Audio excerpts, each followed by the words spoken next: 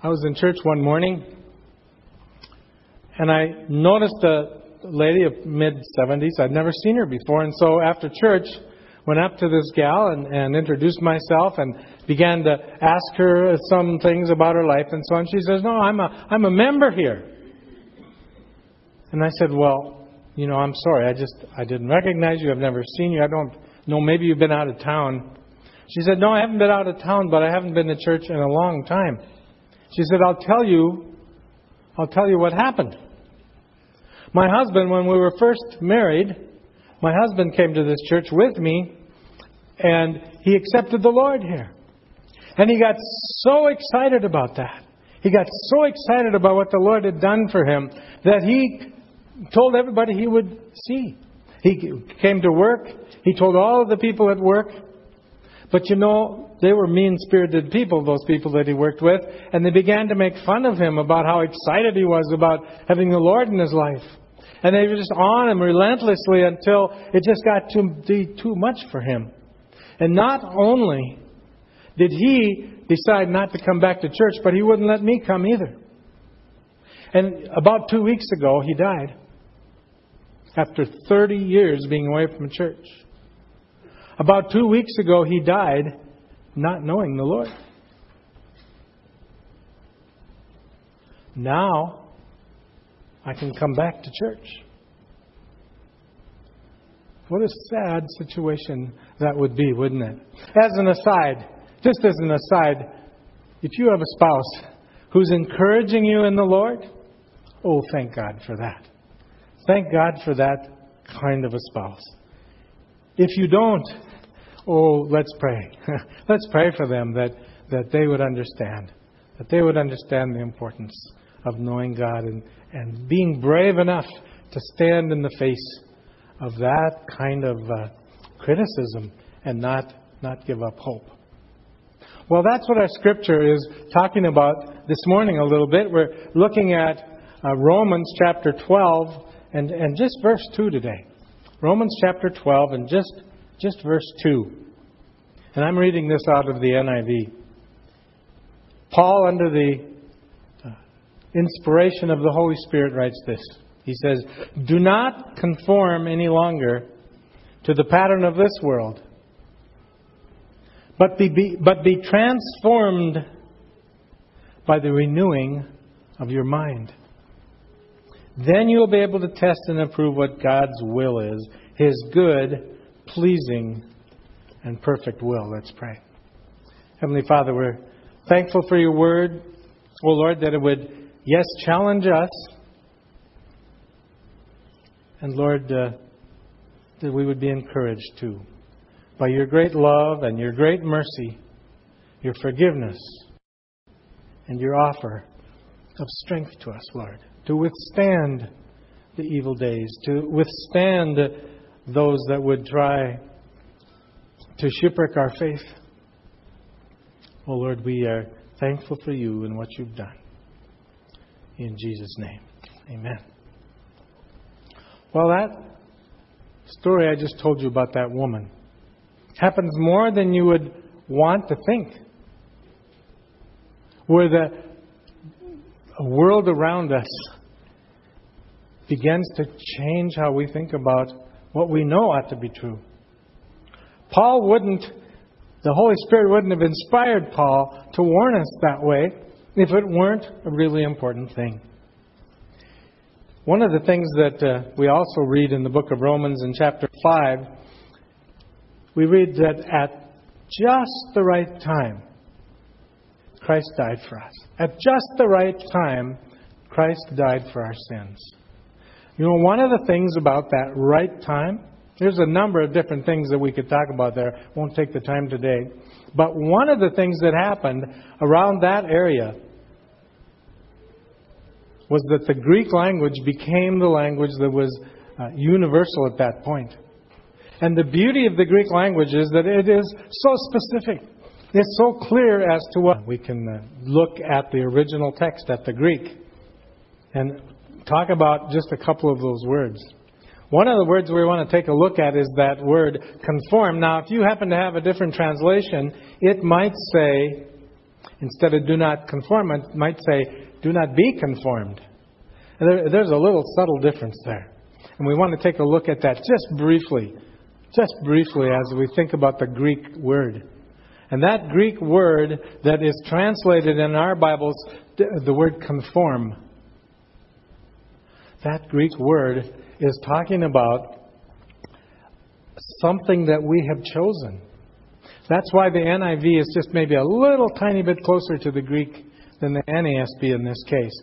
Because if we were to say, do not be conformed, it's as if something outside of us. It's as if something outside of us is causing us this problem. But what the Greek word is telling us is that somehow, under the pressure of our society, under the pressure of what these people in first century Christianity, what they were expected to withstand from the society around them, caused them to want to conform in order to get out from underneath that kind of criticism, that kind of persecution. And so that's what the person that I described to you this morning had come under this awful persecution just for sharing about Christ at work. But he didn't have that. He didn't have that encouragement of people around him to remind him that this is a challenge that Christ has given, that we would not be conformed to the world around us. Can you think about what Paul was experiencing himself during this time? He was on missionary trips. He was meeting with new believers all the time. And those new believers would come under this kind of criticism from their society, from those around them, from the pagan world, from various kinds of worship that were going on that time that had nothing to do with Christianity. And they would come under that kind of criticism. And so they needed to be reminded of this. That Greek word is actually an imperative, meaning it's a command. God is actually using Paul here to command us not to be conformed to the world around us. Do not conform any longer to the pattern of this world. It's as if he is reminding us that we need to keep on struggling not to conform. It is a temptation, isn't it? As we hear what's going on around us in our day, if we thought there was pressure in those Bible times, think about our day, where we have media, we have TV, we have movies, we have everything you can think of just bombarding us with the world's views of what life ought to be like. Oh, it would be easy to conform. Oh, maybe we already have conformed more than we should have. Maybe we've already given over too much of what God has asked us to keep for ourselves. That idea that He and He alone is truth. Yes, indeed, I believe we are facing those similar pressures in our daily walk to be conformed to what the world is telling us. Even simply things like social media. Now, I'm not on Facebook, but I know a lot of people that are on different kinds of social media, and they are bombarded with, yes, some good things, no doubt, but so many things that would draw their thoughts away from what God would have. 1 Thessalonians 4, verse 11 says this, "Make it your ambition to lead a quiet life, to mind your own business, and to work with your hands, just as we told you." Physical work is good sometimes, isn't it? Minding our own business, it's kind of not the deal of our day, is it? We're into everybody's business. All the time. Well, yeah, I think we're conforming just a little bit. The second thing we could think about we could think of numerous ways that the world is trying to get us to conform to their desires, but I'll just mention two more. Group thought. Group thought versus individualism. Pressure to think just exactly what the masses are thinking, what they're saying. Who would have thought even 5 years ago that we'd be talking seriously about having candidates for elected office that are socialists. It's an amazing thing as we think about the transformation that's happened.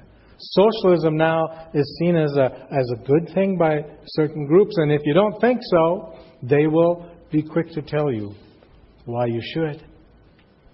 You know that Islam works a lot like that, where everybody is supposed to be just exactly the same. They're supposed to think exactly the same way, do the same things. You know what the Bible says? The Bible says that we are to have, it says, make every effort to have the unity of the Spirit, but not uniformity. The Bible doesn't call us to be uniform, does it?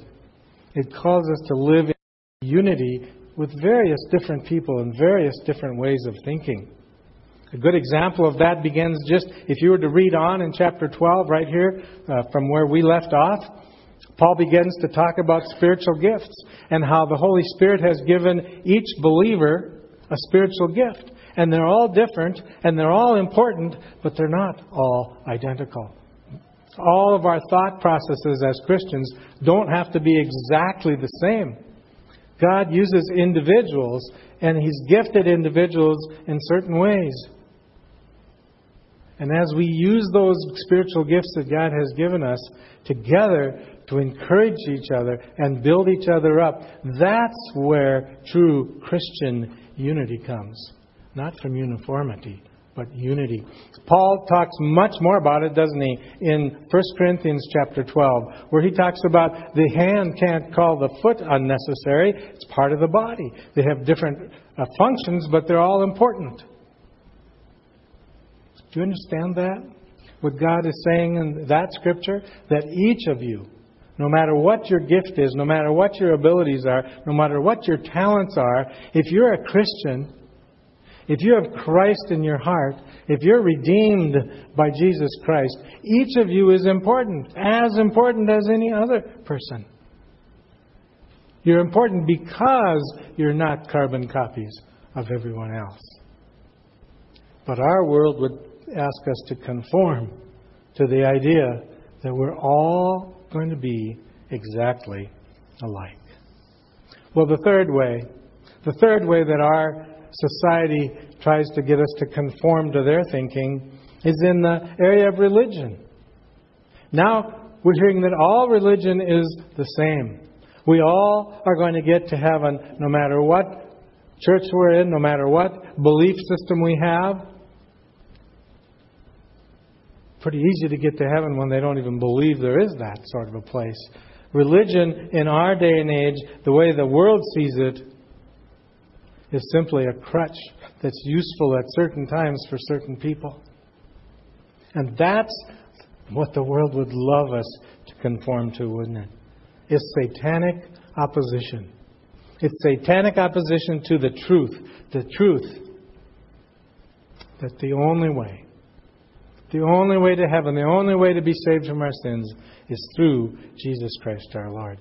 2 Corinthians 4, verse 4 says that the God of this age has blinded the what? Not the eyes, but the minds. The God of this age has blinded the minds of non-believers. And they would want to have us conform to their way of thinking about religion. Well, there's many, many other ways, aren't there? There's many, many other ways that pressure comes against us to conform to the world.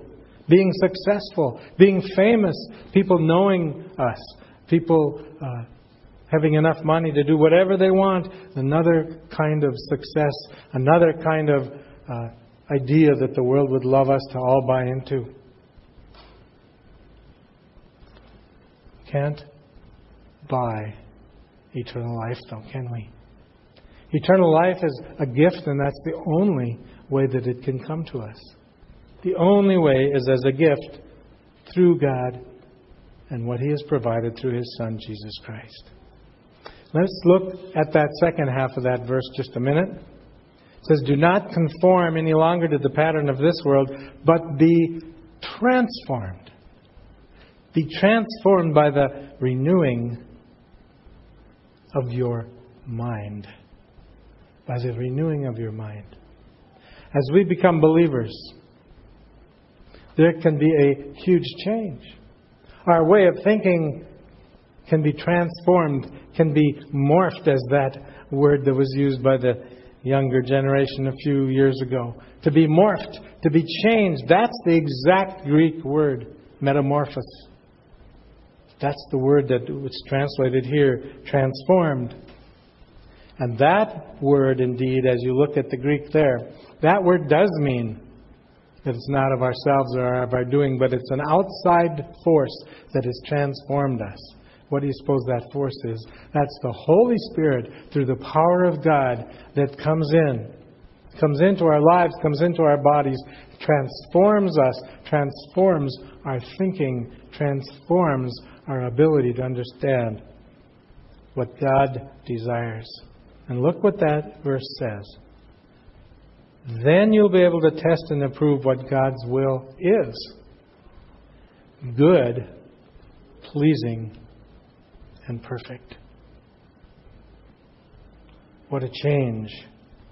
What a change when God morphs us, morphs our thinking, and gives us that ability to understand His will as the one perfect truth to live by.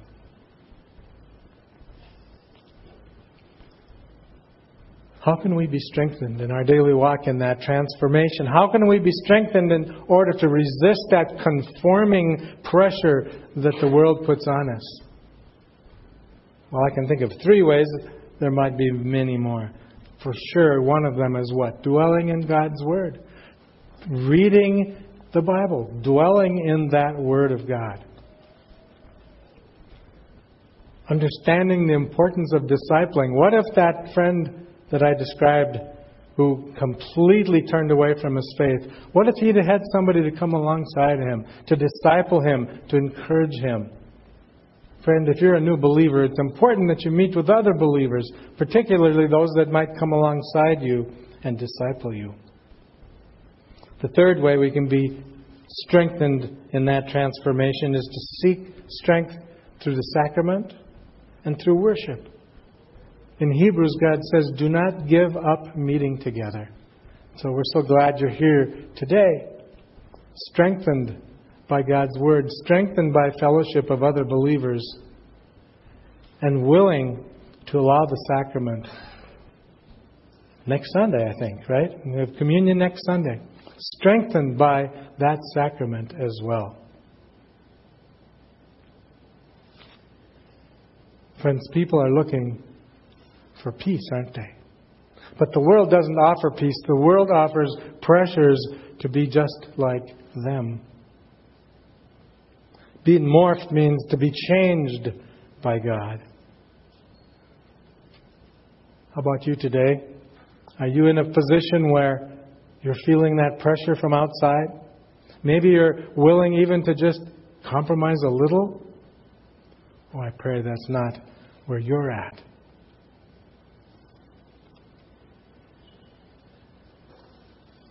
I remember quite a number of years ago now, I guess maybe 25, maybe a few more than that even. Sitting in a church in Park River, North Dakota. Anybody remember Pastor Norm Tenebo? Some of you do. Yeah. Pastor Norm was our pastor there. We met in the CAP building. It was an old implement dealer. But on the front it was all glass. And so when you went to that church, everybody knew you were there. A little small town. I fought it for years. My wife, bless her heart, kept trying to find a church that would really have life. One day, our friend drove up right into our driveway, took us to church. That's kind of a good evangelistic tool. How many of you would do that? Drive up to that friend you've been praying for, tell him, I'm not leaving. Hop in the car, we're going to church. Well, that's what we did. What a change. Because we knew, immediately upon walking into that place, we knew the Holy Spirit was working there. We knew the truth was being preached there. What a joy. Less than a year later, Pastor Norm was preaching a Lenten message. And I'm not going to stand up here and tell you that Christ appeared to me that day. But it sure seemed like it. I'm not going to tell you that I looked up and saw Him above Norm's podium. But it sure seemed like it.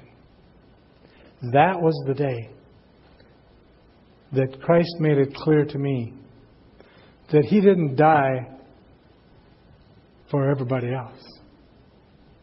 That was the day He made it clear to me that He died for my sins too. Oh, that you know that this morning. Oh, that you have experienced that kind of a change in your life. Maybe it was so many years ago that you have let the pressures get to you just a little bit. Or maybe you've never gotten to that place. Oh, today if God was speaking to you, say yes to Jesus. Let's pray. Father, you know the pressures of the society that we live in.